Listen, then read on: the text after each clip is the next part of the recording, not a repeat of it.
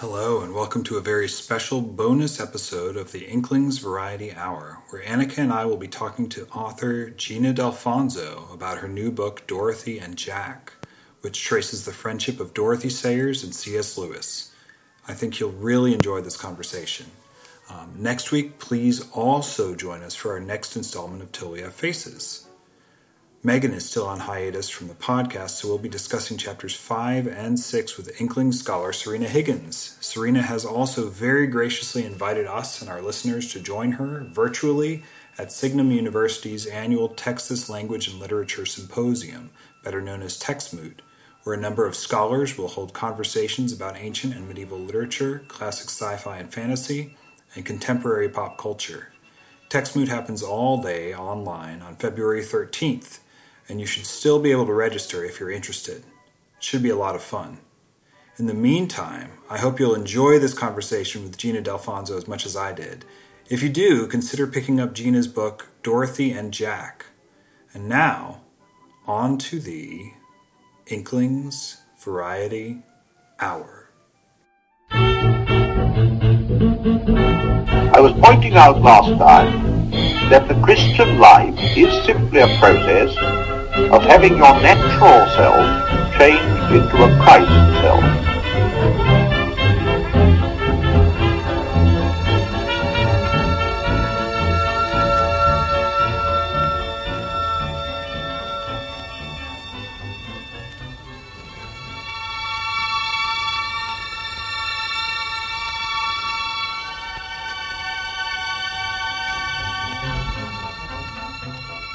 Annika, would you like to introduce our guest?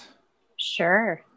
Gina Dalfonzo is the author of Dorothy and Jack, The Transforming Friendship of Dorothy L. Sayers and C.S. Lewis, and One by One, Welcoming the Singles in Your Church, which, by the way, every pastor needs to read in America, please.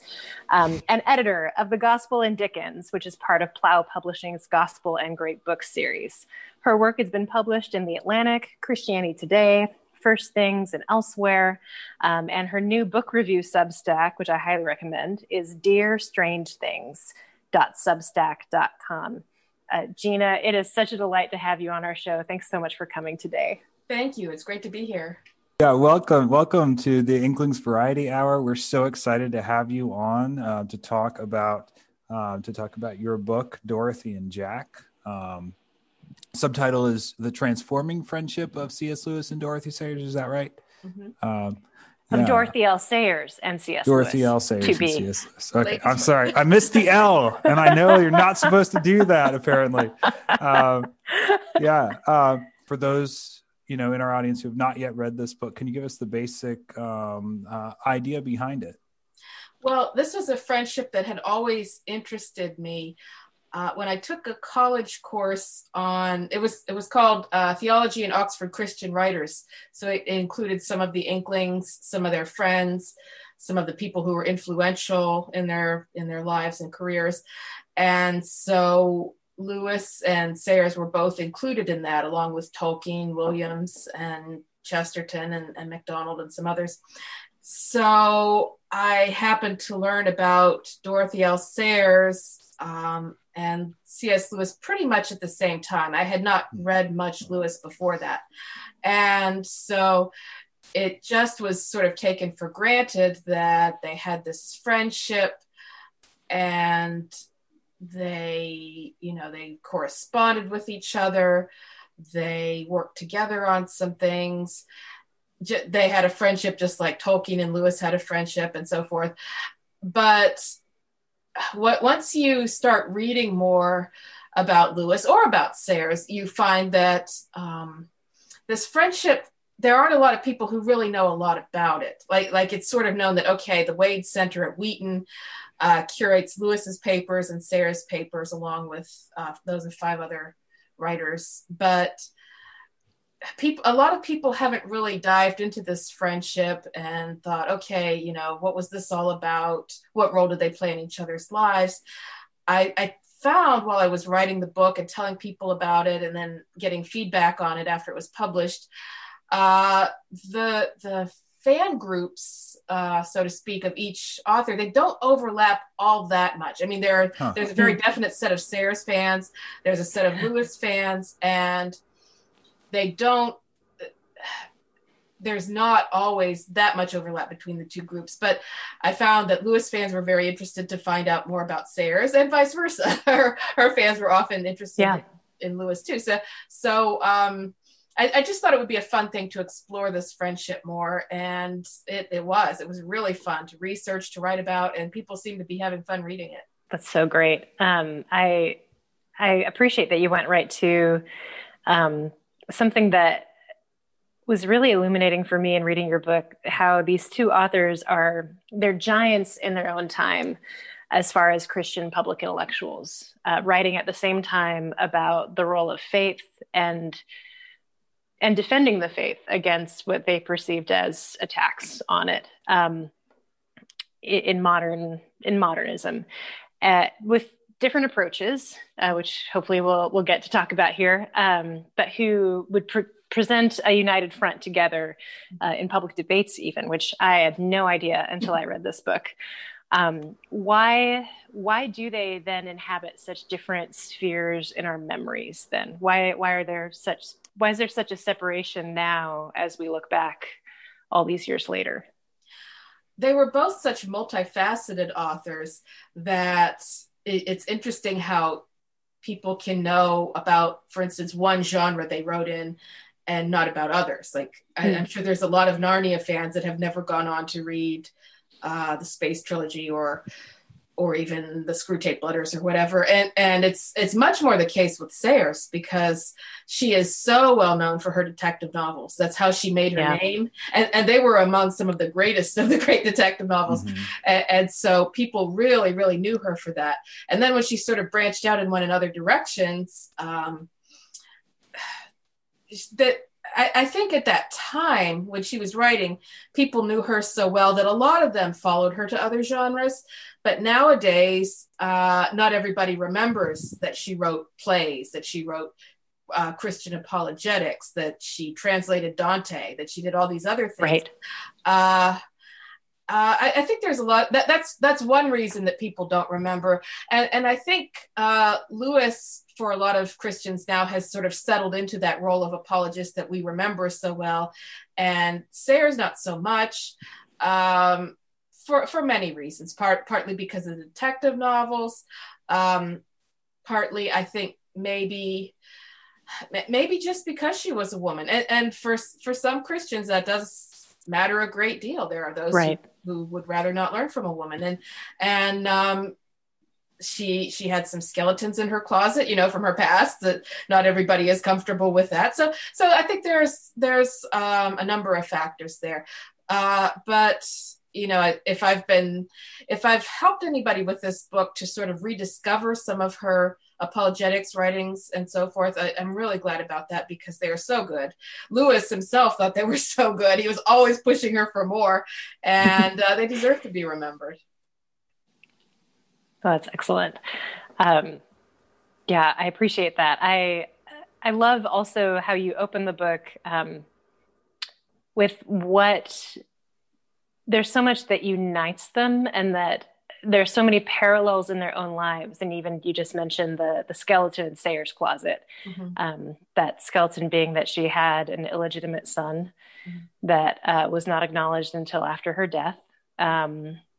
Very sadly, for that sort of brokenness, and Lewis having his strange living situation with Mrs. Moore, which has been the subject of some scrutiny in recent years, but seems to be less scary to people, I guess. I don't know. That is an interesting parallel. But I love the opening with Oxford, and all these little details that you point out in this book, like the fact that they were at Oxford at the same time, not studying at the same time, but that Sayers was living at Oxford when Lewis arrived as a young man to begin his studies.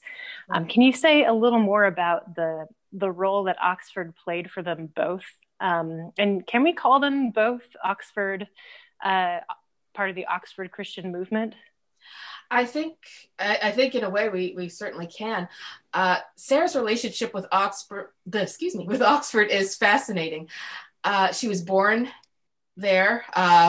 Her father, I'm trying to remember exactly what it was he did. Sorry, blanking out. Her father, I believe, was a vicar and choir master there or something like that. And so they lived there for the first few years of her life. And then she ended up going back there for college at a time when very few women did, being among the first women to graduate from there. Later on, when she was trying to decide what she wanted to do with her life, she moved back there to work for a while at Blackwell's, the publisher there. So it's strange because she never really craved the academic life for herself, and yet she really loved Oxford. And you can see that in Gaudy Night, her what I think is her greatest mystery novel, which, I mean, it's just so full of love for Oxford. It's where her character Harriet Vane goes back for a reunion and ends up staying to try to solve a mystery. And Harriet, I mean, her life is in London, and she's living the writer's life, sort of the celebrity life, because she's a famous writer, but she keeps finding herself drawn back to Oxford, and she finds something there that she can't find anywhere else. And as far as Lewis goes, he always felt destined for an academic career, if only by virtue of the fact that he didn't feel fitted for anything else. I mean, he was brilliant, but he couldn't work with his hands at all. There were lots of things he couldn't do, and he was just like, even his teacher was like, it has to be this and nothing else, and he sort of agreed with that wholeheartedly. So you know, what's funny, people sorry to interrupt, but I was just saying it was very important to them both. One thing that people have said about Kurt Cobain, and I'm so sorry to bring up Kurt Cobain, that's okay, but is Sean Nelson of the band Harvey Danger became a music critic and wrote once on a review of a movie on Kurt Cobain. Like, the more you learn and read about Kurt Cobain, the more you realize the only thing he could ever be was a rock star, because he couldn't be a janitor at a hotel. Like, he just failed at everything except being a rock star. So I like to apply that parallel to C.S. Lewis, especially the fact that he had trouble working with his hands and doing sort of general manual labor at all. The life of the mind was almost the only thing open to him. Yeah, and it sort of fits in too with Sayre's ideas about calling. She had very, very definite ideas in that department. She believed passionately that people had callings, that they should do what they were called to do if it was at all possible, and that was one of the things that mattered most in life, if not the thing. And so, in a way, it works for both of them. Yeah. At the same time, I think it's really interesting, as you point out in the book, Gina, that within that calling, they both did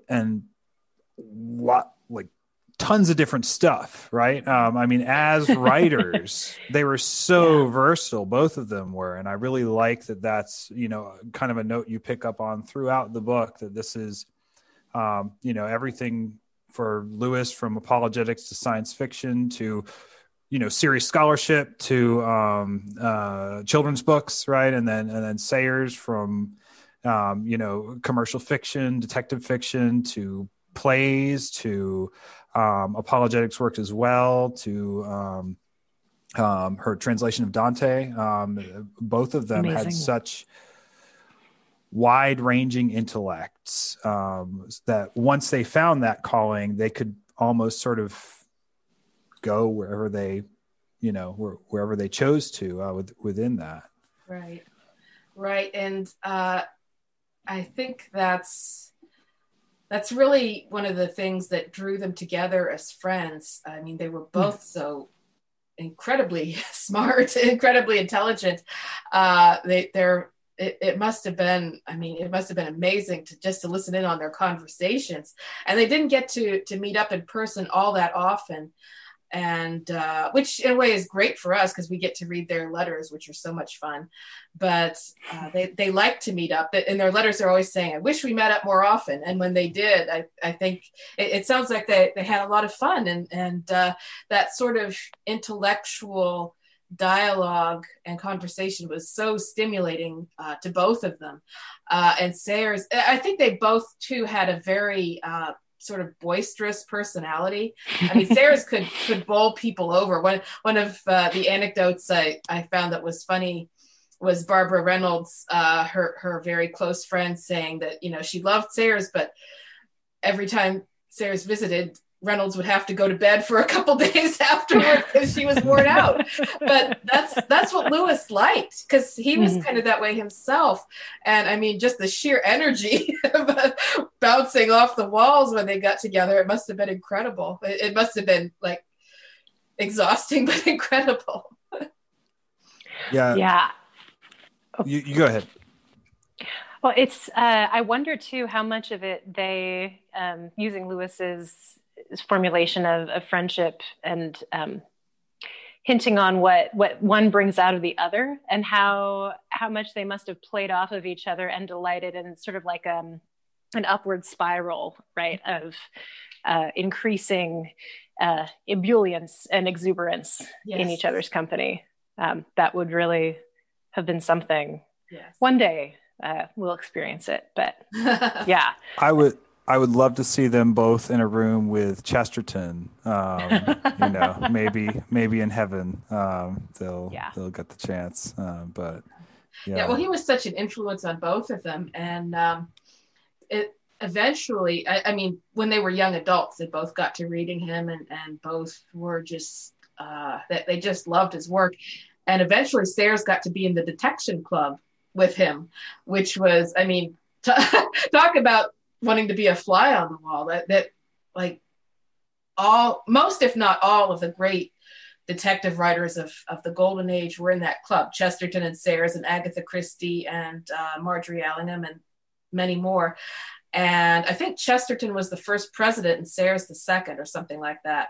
And so, that must have been something. And Sayers, after Chesterton died, Sayers wrote to his widow about just what a great influence he had been on her, and how his thought sort of permeated her thought, and how much he meant to her. And he was a great influence on Lewis too. So that was another thing that they had in common.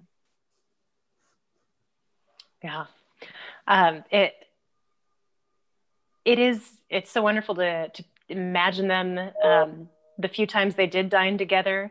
And it's interesting too, and you bring this out in the book, how Lewis did not follow the Billy Graham / Mike Pence rule, right? Like he was comfortable dining alone with a woman. And granted, Sayers was older, and both at the time, she was married, I think, when the friendship began, right? And so probably you point out a safe female friend for Lewis. But it's interesting how you trace the evolution of his views of friendship with women and women, along with his friendship, mostly through letters with Sayers. I wonder how that interaction on the page, mind to mind, might have influenced him and been maybe even easier for him to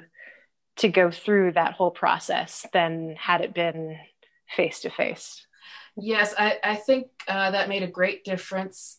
He from the beginning of their correspondence, almost he loved her letters. He told her, I get all kinds of letters from all kinds of people. Yeah, they tend to bore me, but yours, there's something about yours. He kept her letters when he kept very few people's letters, because they just delighted him.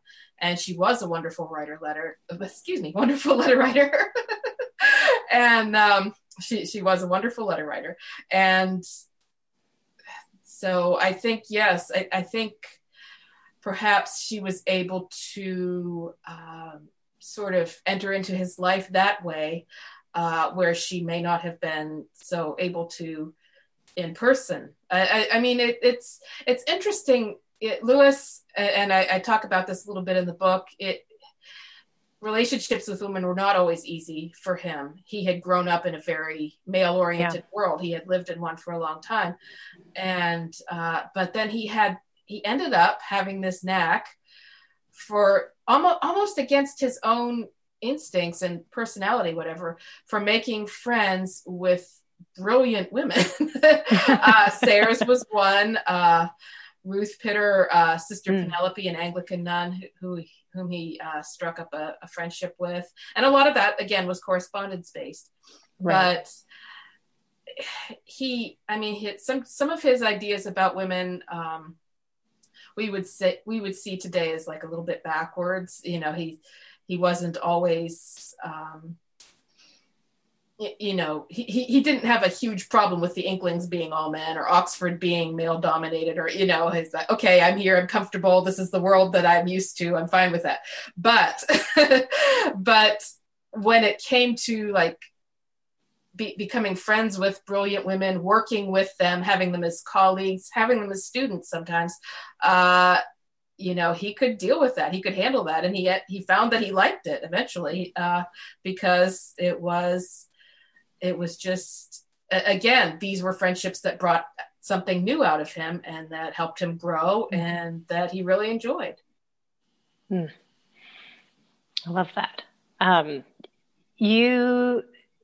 Another sort of uniting thing with Lewis and Sayers, you mentioned their mutual resistance of the personal heresy of reading an author's biography into his or her own work. And people did it to them often, and it bothered them. You bring out at one point, someone wrote to Sayers and asked, could you tell me which was the book where Lord Peter Wimsey got you off for murder?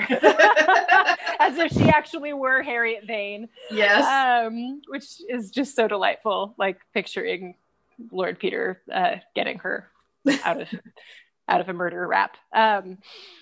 But something that occurred to me in your discussion, you devote some really good time to each author's trauma in regards to relationships.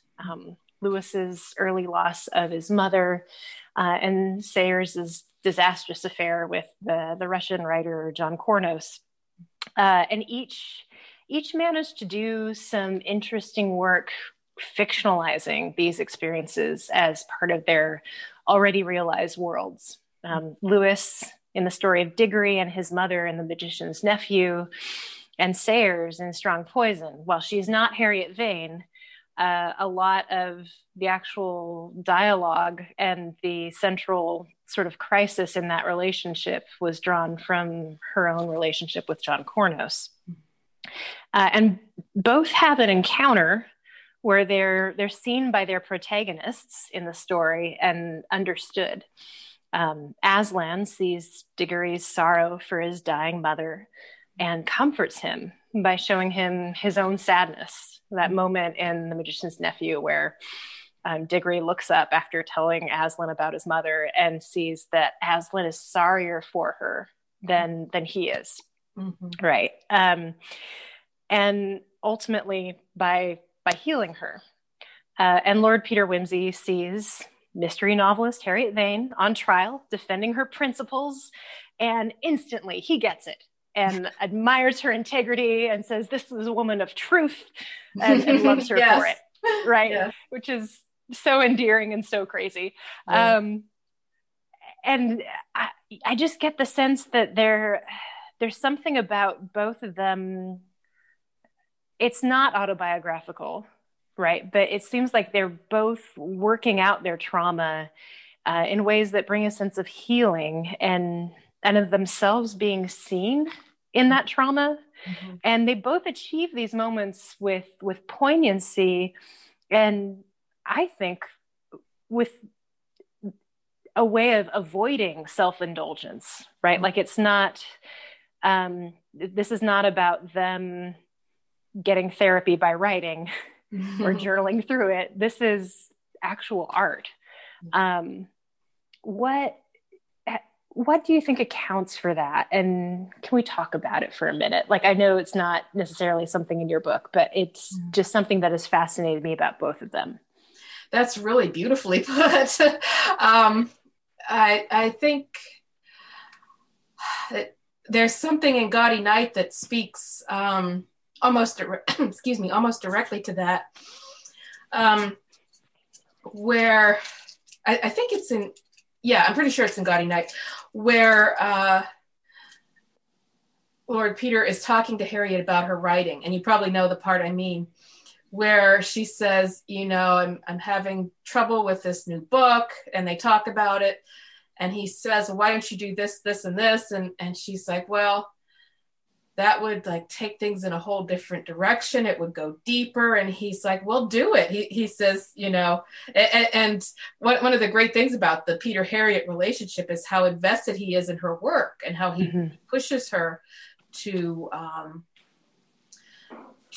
make it better. And even as she's resisting him romantically, sometimes she likes that in him, and she appreciates it. And so she says, it would hurt to do that. And he said, well, it would make a good book. and so part of what he's saying is write it out and get rid of it, which, let yourself go.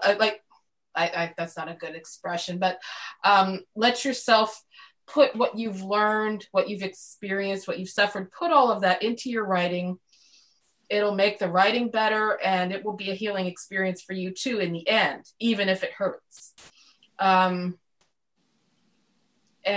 so I think that's just, that really sort of sums it up so well. It just, because again, you're not just like spilling your guts out on the page. Right. You are, if you're a serious artist, or you're trying to make something that's really good, then you bring all of yourself to it. You bring everything you've learned, everything you know, everything you are, because that's what you have to bring. That's what your particular set of experiences and beliefs and values have made you. So you bring all of that to it. You inform it with everything you know, and then if you have the writer's gift to begin with, then that will make your work really good, really something that is true, and that is worthwhile as a work of art. So I think she really got what you're talking about.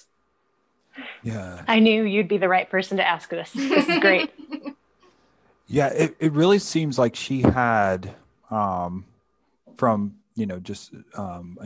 partly judging from what you're saying in the book, it really seems that she had a kind of, and this is almost paradoxical, because she got her start and she made her living by the pen, right, by writing, right, and by writing popular fiction. But she has this view of writing that in some ways seems a lot more serious than Lewis's own. Anyway, that's what it sounds like part of their disagreement was about at a certain point, right? Was him saying, "Oh, I'm gonna toss off some piece of writing that helps do this or that," and she's like, "No, you can't approach writing that way," which is so fascinating, because of course, like, people then as now kind of look at detective fiction and they're like, oh, it's genre fiction, right? The fact that she had this idea of writing as this deep calling that does require everything from you, is kind of wonderful, and kind of also pushes against that sort of tendency to downplay the importance of, like, a type of writing because it's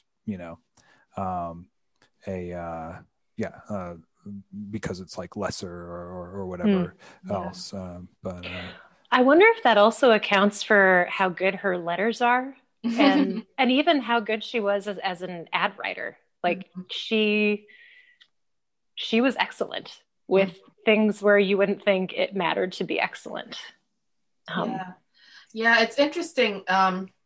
She in her book Murder Must Advertise, she sort of covers her time as an advertising copywriter, and so good. in a way she's sort of questioning the ethics of the whole profession, but in another way she sort of delights in the game of playing with words, of having fun with words, of doing even silly things with words, and so I think she really, I think she always brought her A game to every piece of writing that she did, because she was incapable of not doing it. She wasn't pretentious about it, but she was very serious about it.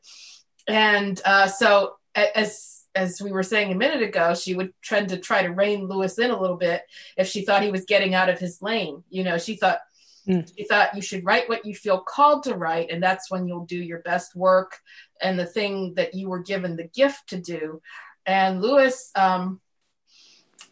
it was his instinct to sort of, you might almost say he put the apologetics first while she put the writing first. And for a Christian to put the writing first is counterintuitive, but she would argue, or it seems counterintuitive, but she would argue that if you don't, you end up with sloppy and bad work that brings shame to the name of Christ instead of honor. And so she was very serious about that. And Lewis, see, the thing with Lewis is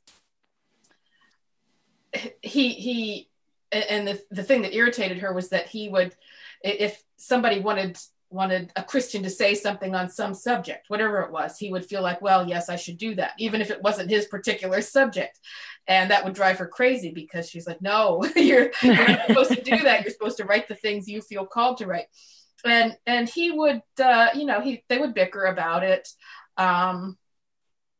But he listened, I think, because she said once, I think you really agree with me at bottom. You're just sort of afraid to go there. And I think she might have been right, because he sort of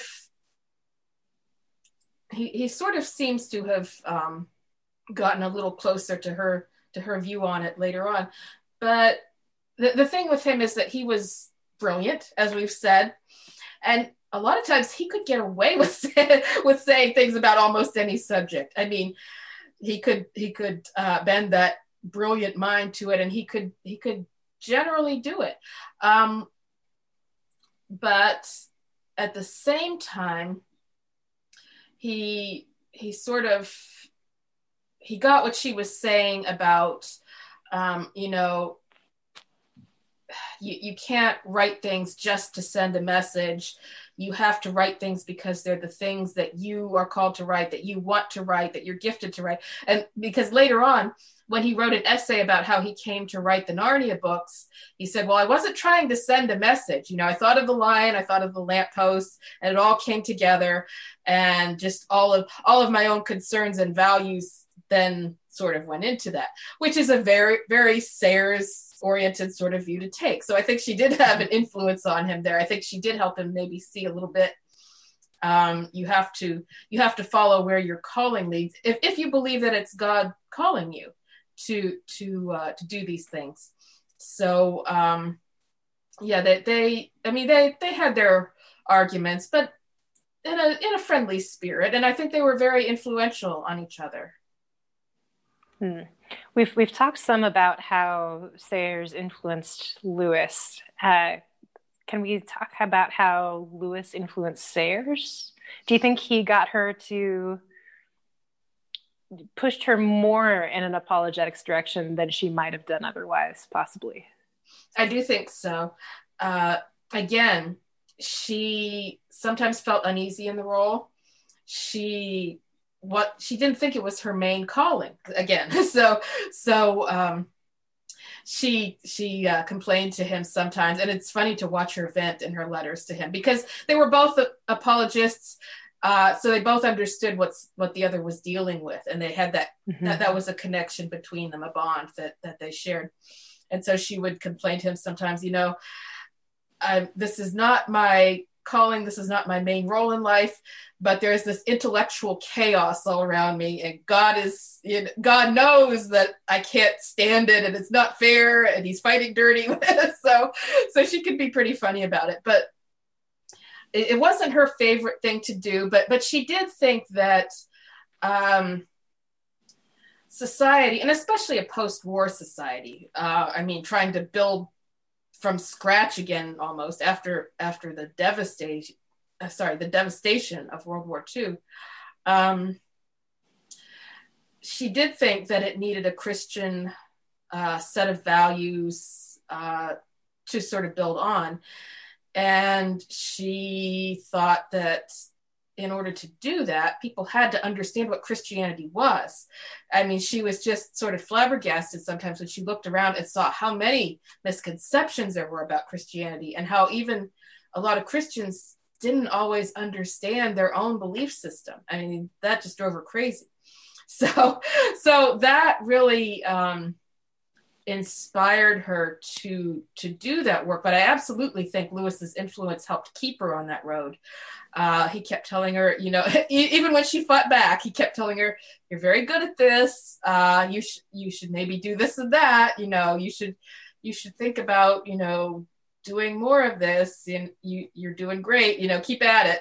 And he got used to her pushing back. He was like, "Yeah, I know. You hate this, but listen to me anyway. You're really good at this."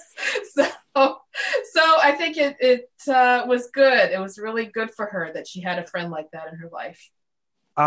One of the things that I really loved about this book is it sort of shows where Lewis went for support when the Inklings sort of, foundered, and you have that great quote from Owen Barfield that opposition is true friendship. And, the Inklings famously did not spare each other criticism of their work. And one of the things that you kind of, and other scholars as well point out is over time, that actually very possibly led to the Inklings just sort of fracturing. What was it that was different about Lewis's relationship with Sayers that allowed that friendship to endure and to grow stronger, despite the fact that, they occasionally also disagreed on things? Yeah, it's a really interesting contrast. It was something I hadn't thought about much before I started researching the book. But yeah, the Inklings, was such a wonderful group, and such great work came out of it. But as much as that ongoing sort of criticism and critique stimulated everybody, after a while it did start to grate a little bit.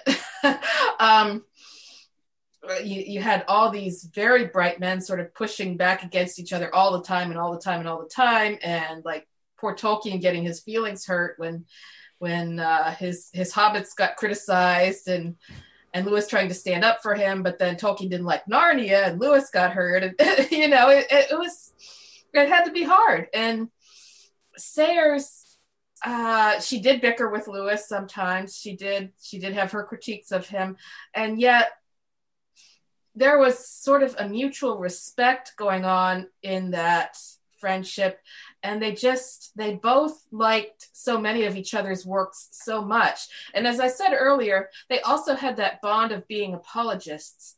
Lewis didn't really have that with the Inklings. They were creative writers, academics, philosophers, but he was the one who was sort of doing the thing that's not done. He was the one going out there popularizing theology, writing these works for the masses, writing apologetics. And a lot of his male friends either sort of, at best, that they were just sort of like, "Oh, okay, well, whatever," and at worst they were like, "Why would you do that?" So but Sayers understood. She was doing it too, even if she was sometimes doing it under protest. She sort of got what was concerning him, what was animating him, driving him to do these things. And he could talk to her about it. She could talk to him about it. And I think that, and they just respected each other's works. he wasn't really into detective fiction and so forth. And, she wasn't the biggest fan of Mere Christianity, but they also found so much to like in each other's work. And so they ended up sort of blending criticism and praise. And I think the praise meant more and more to both of them as they got older. And Lewis just found out by accident that Sayers was an Narnia fan. And I mean, as I said in the book, that had to feel good after what he'd gone through with Tolkien and some of the others, just to know, oh, she likes them. And so they ended up having some good chats about Narnia. And yeah, I think it had to be hard for the Inklings to sort of break up like that, and for the reason that it did, because all that criticism just in the end just was a little bit much for everybody. But that had to be sort of a healing experience for him to have this friendship with Sayers, whom he could go to and get some encouragement and some praise once in a while.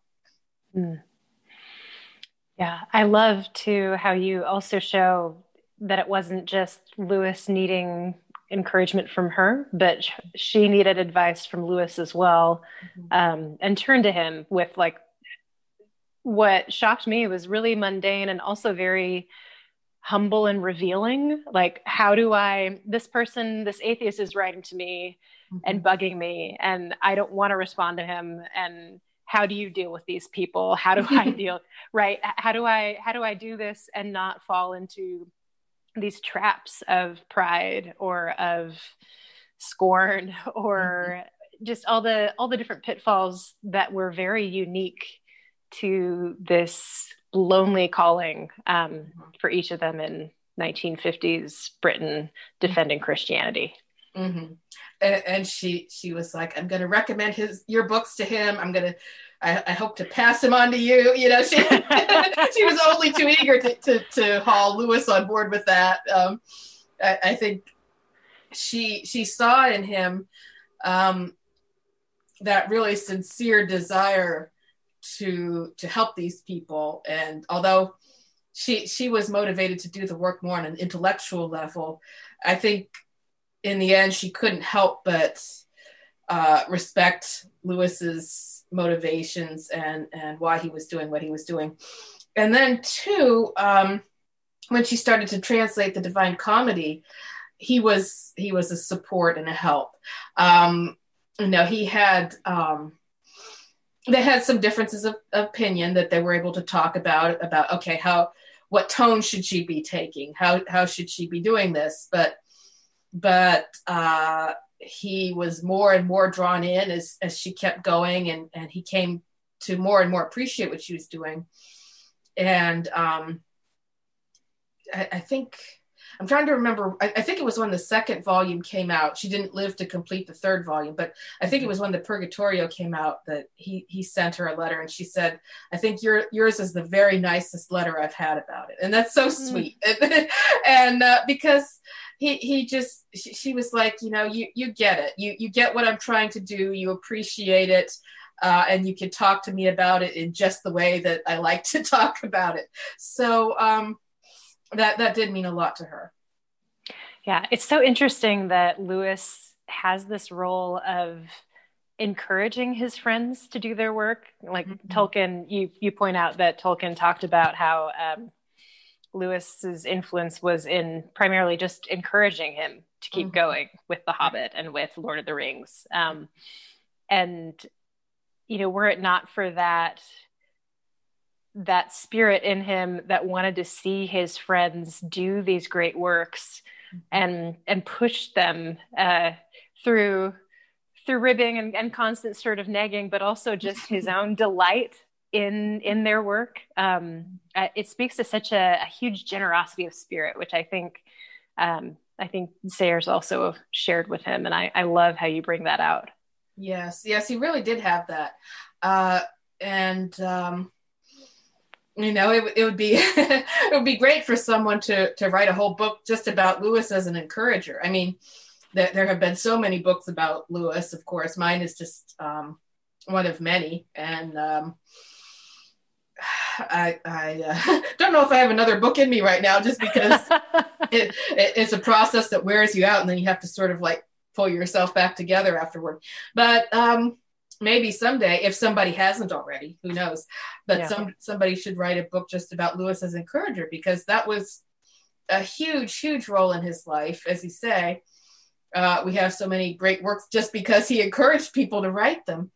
And it, exactly as you're saying, it does speak to a generosity about him. And also, I think, a humility. And this is something that Sarah's sensed in him too, a humility where like he didn't always have to be promoting himself. He liked to promote other people too.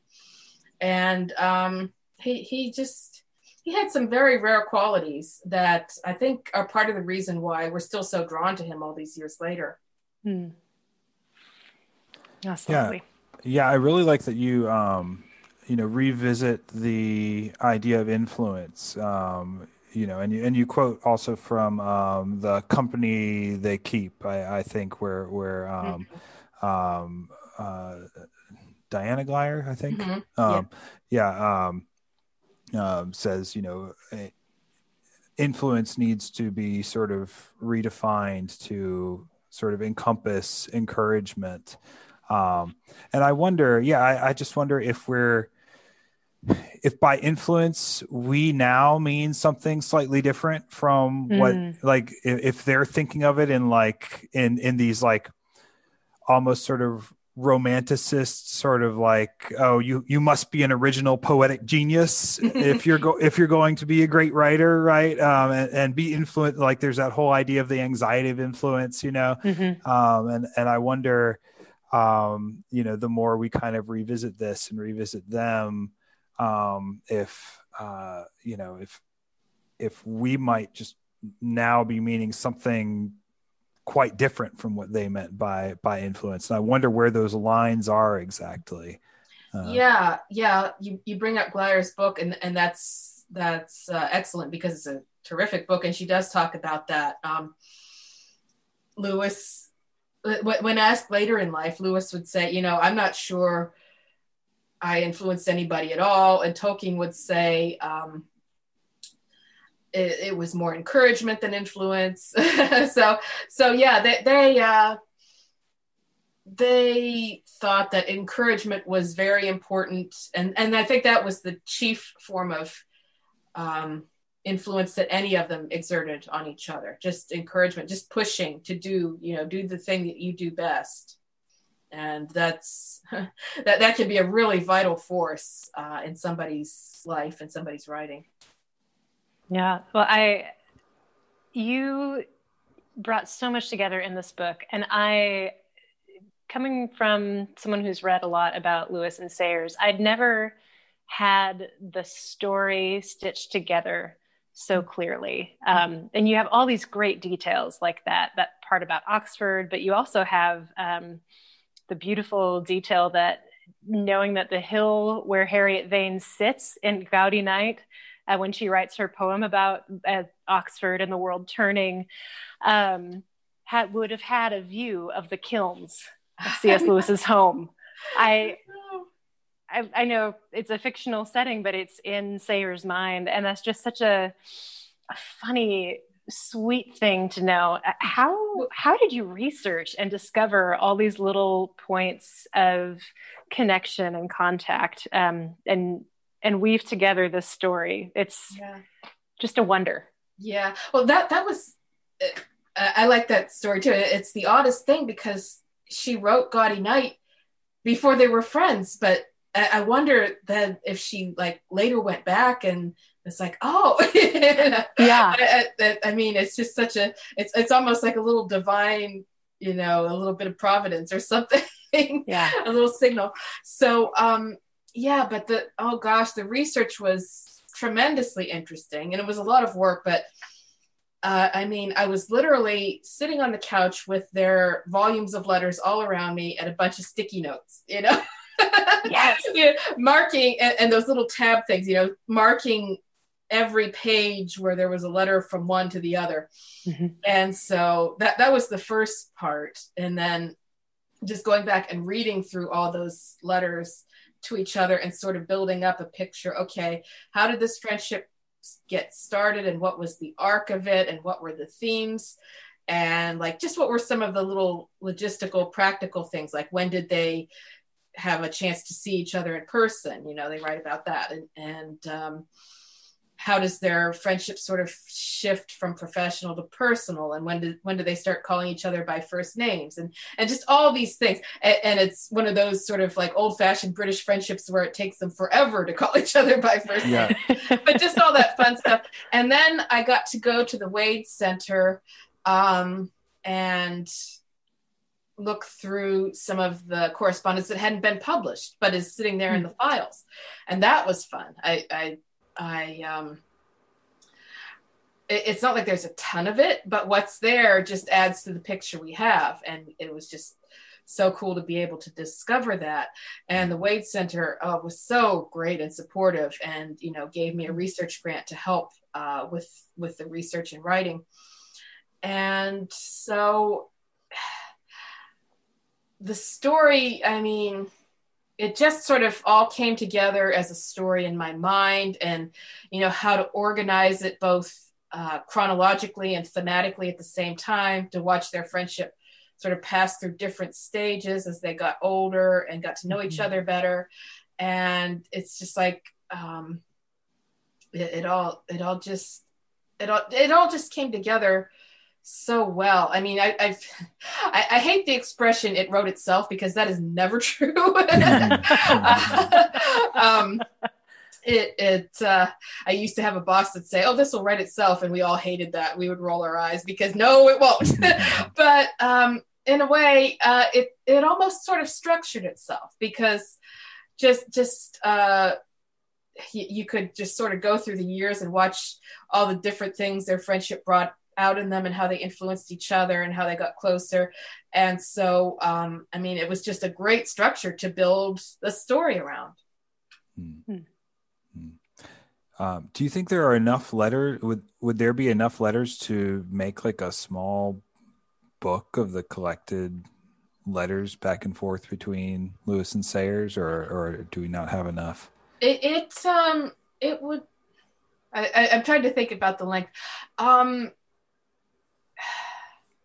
There were a lot of letters, but they're not always really long letters. So I'm not sure exactly what length it would be. I think it would probably be a length for a respectable book. I think you could definitely make a book of some sort out of it. And I would love to see that happen. There are, of course, fees to be paid for the rights to them. And that's how I ended up spending my research grant, because I had to do that to quote them. So yeah, I mean, it could be done. I would love to see it done. Maybe someday. But until it is, we're blessed to have the collected volumes of their letters, and I do recommend them. I mean, they are that. I think there's like 3 volumes for him and something like 4 for her, and some of hers I think have gone out of print, which is a crying shame, and somebody ought to do something about that. But because it's just not right, her letters are so great, the world needs to know them. But you can usually find them with very little trouble through Amazon vendors, or through used bookstores online, the usual ways.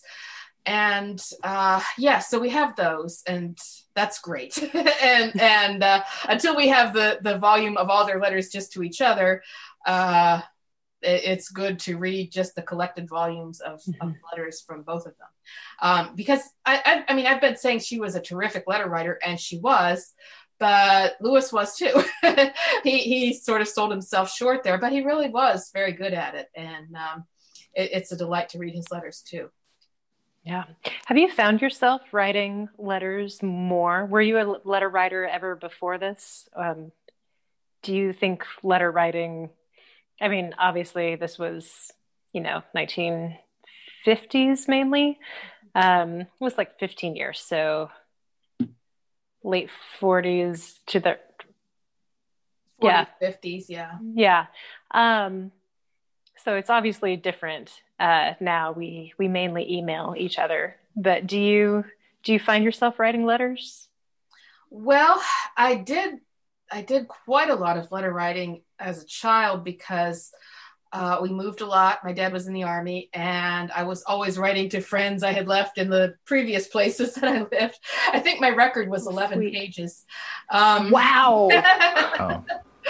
But it has pretty much gone out of fashion, and I've sort of fallen victim to the email and texting addiction with everybody else. And I do think it's sad. I mean, the convenience is great, but I do think it's sad that we've sort of let that go by the wayside.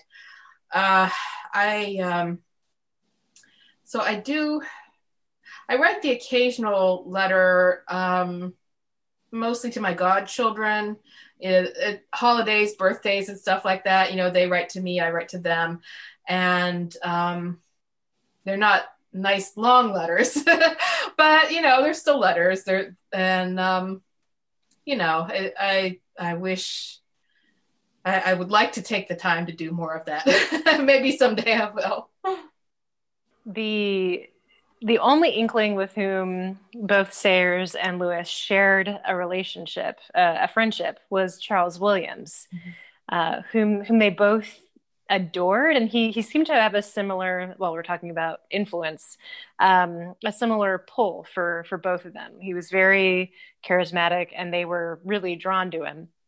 But your book also explores some of the things they missed about their friend. Some of the more disturbing things we have learned that maybe they didn't, that they didn't know. But you could ask if they should have known. And something I wonder, as we're talking about friendship and influence, it's lovely to see these stories of like Lewis and Sayers and how they brought out the best in each other. But it's also, it can be very scary to see stories of very close friends, people who admired each other, but who don't see the darkness and the faults and the even evil that another friend is engaged in. When you encounter this in the book, which I was really impressed by, that you actually face it somewhat. And I wonder how do you think such friends who can be so encouraging and see like artistically, intellectually, the best in each other and in others, how it can also be so blind to the darkness? Yeah, that's a great question. Williams is such an intriguing figure because he seems to have had enormous amounts of charisma. I mean, he would just walk into a room and bowl people over without doing anything. It's fascinating. And both Lewis and Sayers felt that effect, and they admired him so much.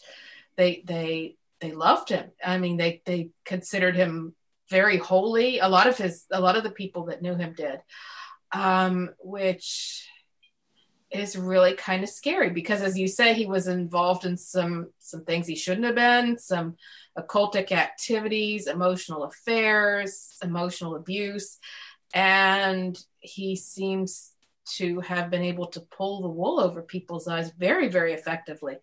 Lord knows how he'd have done today with Twitter and, you know, people I think a little bit more aware now than they used to be of what goes on and behind closed doors.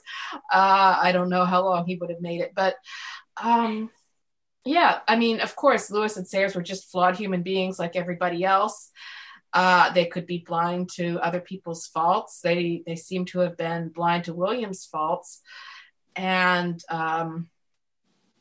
very reluctant to believe even the little bit of bad that they did hear about him. You know, you see Sayers sort of trying to engage with it later on after his death, but not really getting there. You know, she's like, okay, maybe he wasn't always, maybe there was some issues there, but I hate to think badly of Charles, you know, who was so nice to me, who helped me so much, who taught me so much. And so she couldn't quite make herself get there. Again, I think we live in a different day and age. We've had like tons of revelations come out about tons of people. It hasn't always been pleasant. I think it's been necessary for just this reason, because a lot of people who are into bad stuff are very, very good at hiding it. And Williams exerted tremendous influence, going back to that question of influence, over the people in his orbit. You can see it. You can really see it in Lewis's space trilogy. He, before Sayers translated Dante, they kicked ideas back and forth. So he was sort of influencing her too. And I mean, I'm not saying his influence was all bad, because he was doing his best to wear the mantle of, prophetic Christian mystic kind of guy. And so, he probably did have some good stuff to share when he was trying to do that. But he also, some of his ideas were not coming from a good place. And so, friendship has its dark side. And often, when we're close to someone, we're the very last person to find out, what's really going on with them. So I thought it was important that I tell that story. And I appreciate that you were taken with that part, because in some of the online reviews, I've had a little bit of pushback, like, well, she sort of detours into this stuff about Williams that, I don't know why she had to do that. And I think some people thought it was kind of tangential to the main story I was trying to tell, but I thought it was very important because, we're talking about all the good things about friendship. Just as with everything else that we fallen humans do, we also have to talk about the bad side of it. And Williams sort of brings that out. And it just brings all kinds of issues to the surface. It was an opportunity to sort of talk about gender and the differences between the way Williams treated women and the way Lewis treated women. Just about even with our Christian friends, there can be things that we don't know about that are going on. So just, it was, I thought it was important to bring him into the story and to sort of examine exactly what was going on there. And, talk about going dark, but the fact that Williams died when he did is so interesting to me. And because, who knows what his influence would have been on them if he had not died. I feel like a fool even saying these things, but it's not like anybody killed him off or anything. He just happened to fall ill very suddenly and die. But, I don't know what would have happened. I don't know if he would have led them in bad directions. I don't know. None of us can know. It's interesting to think about. But as it turned out, I think this is my speculation. I think in the end, he could not have led them too far astray, because Williams was the kind of guy who liked people sitting at his feet being his disciples, like literally sometimes. Right. And I think in the end, Sayers and Lewis both had too much faith, too much sense, too much maturity to do something like that. So I don't think it would have gone to like a really terrible place, but it might have, it might have really ended up hampering them. It's possible. So we're all sinful humans. And so we all have to be really careful about the influences we let in. Yeah. Well, I so appreciate you drawing that out in the book. And I do think it's important, especially, we're a podcast that focuses on the Inklings generally. And to talk about Lewis and Sayers and to not talk about the only inkling they had in common would have been strange for us. So thank you for sharing that. Well, thanks. Yeah, I wonder, we never like put a stopping place for when we should allow Gina to go. Sorry. I wouldn't want to end on the dark note of Williams either. I wonder though. You also talk a lot about Dorothy and Jack and Joy, I wonder. We talk about how Dorothy's love of the Narnia series is one of the things that sort of caused them to, grow a little bit closer as friends. Towards the end, especially after the Inklings were no longer as much of a thing.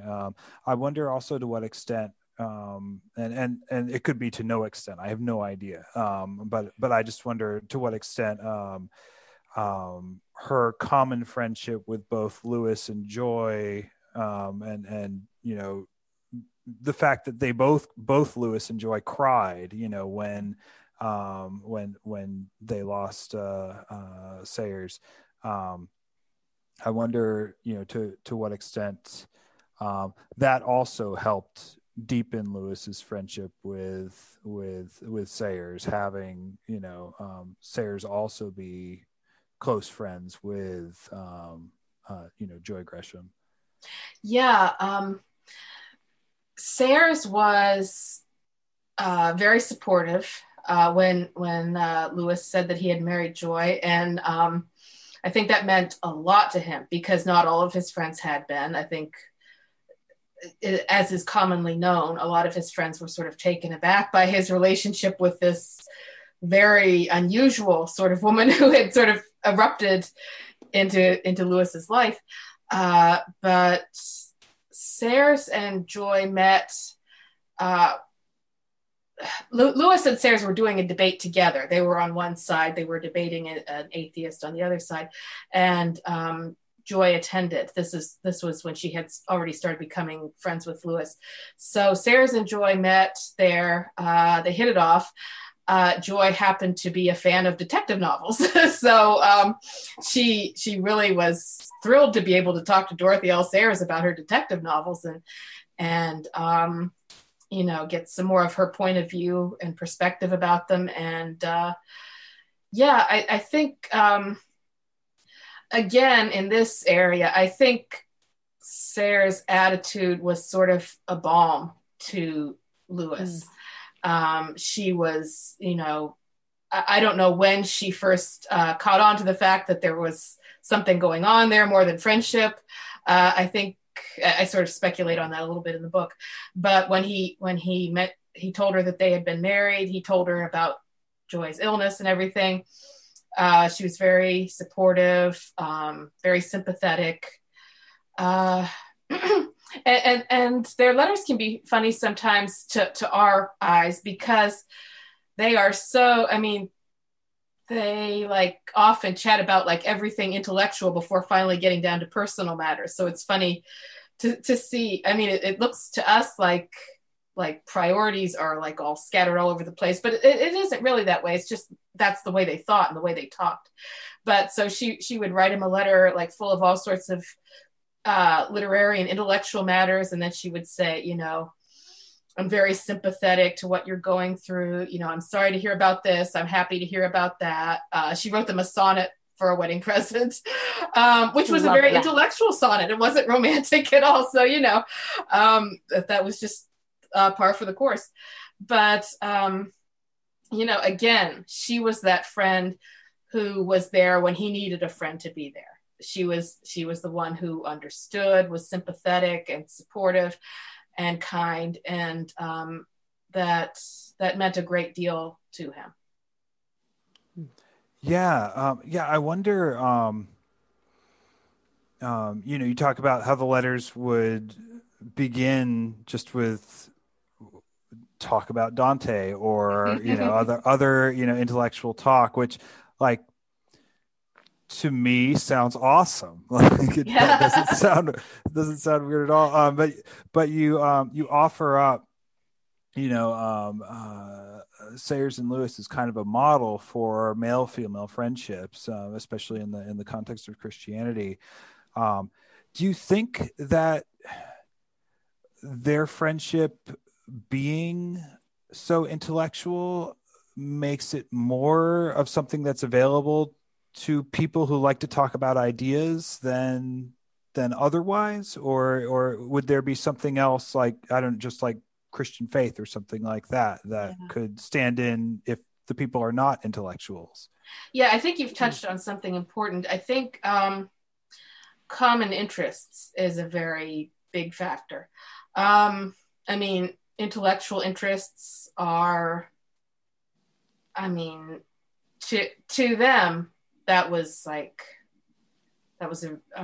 big deal, a major bond that they shared. But it wouldn't necessarily have to be that. I mean, common interests, Lewis would say, and he really gets into this in his writings on friendship, the Four Loves and so forth. Lewis would say that common interests are everything.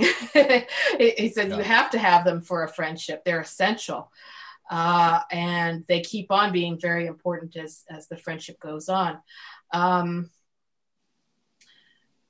I think it took so long for their friendship to really start getting into personal things. You know, my wife is sick, my brother is an alcoholic, my husband was an alcoholic, all these things that they finally ended up sharing.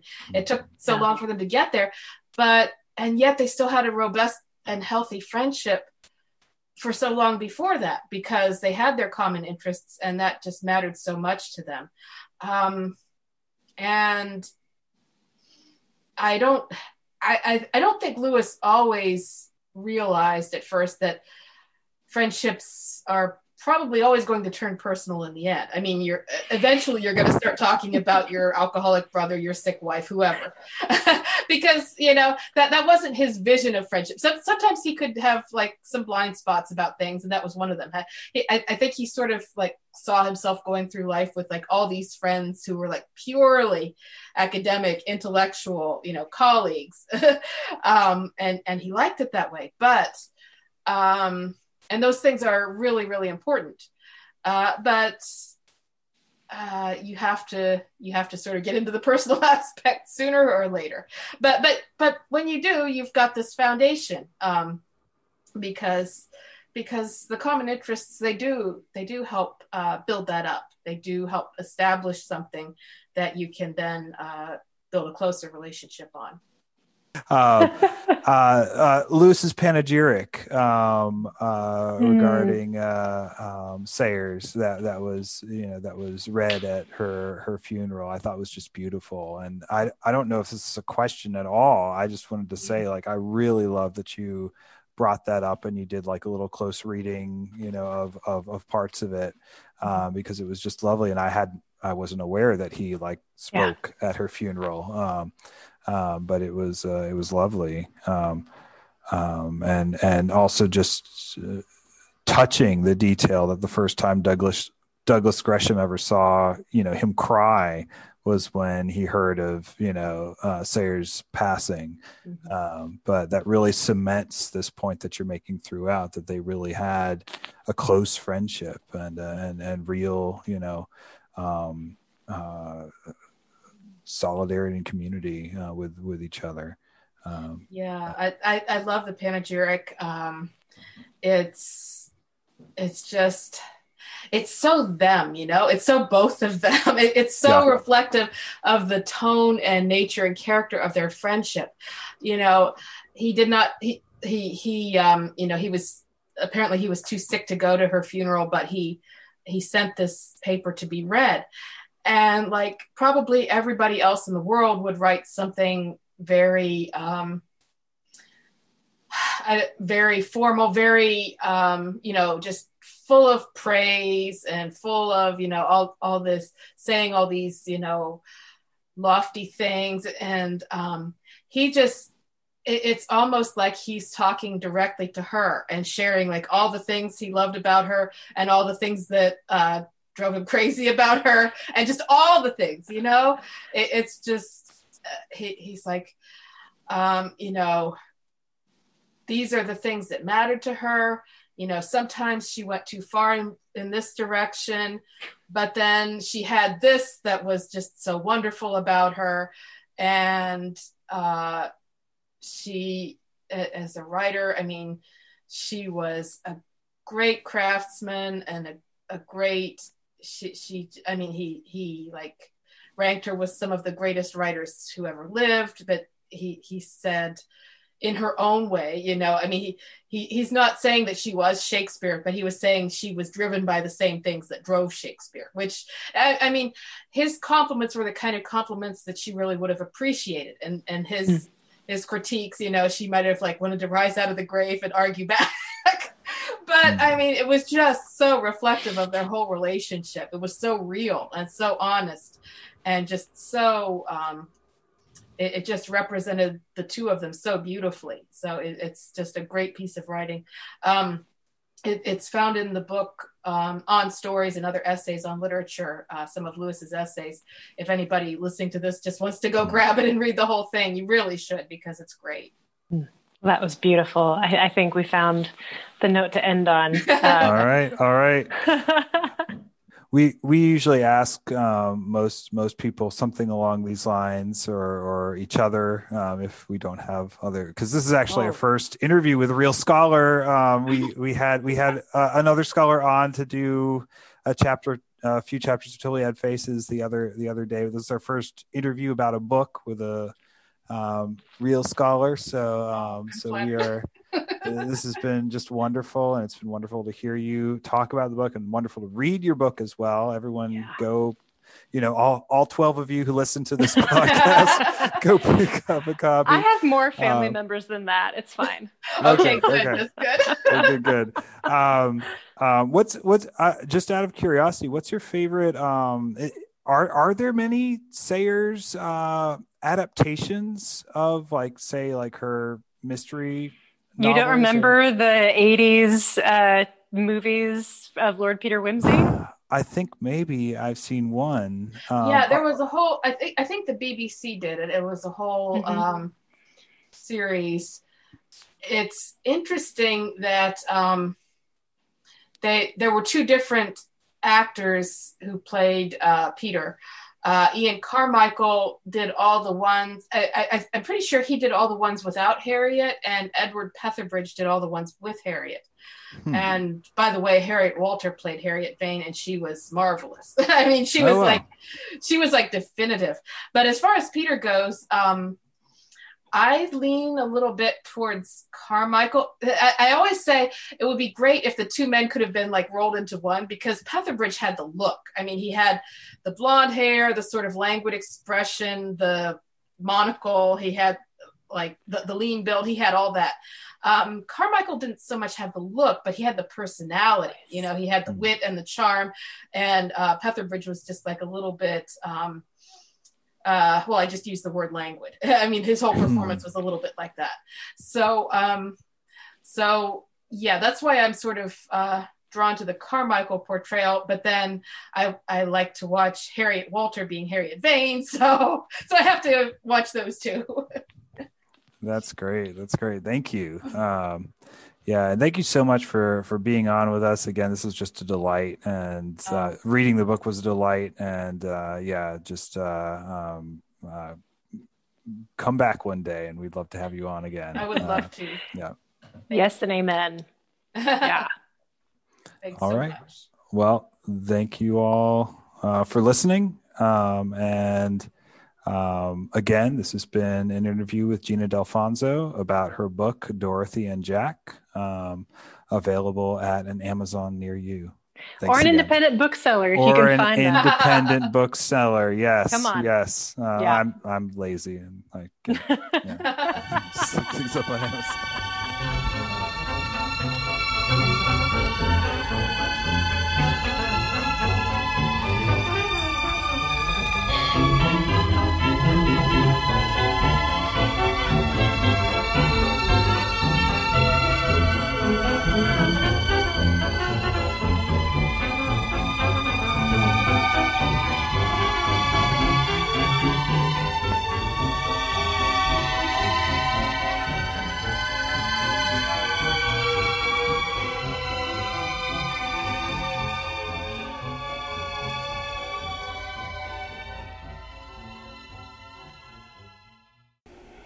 blessed encounter, full of joy, unscheduled on the Gießen plan, with here an addict to Tolkien, there a Charles Williams fan.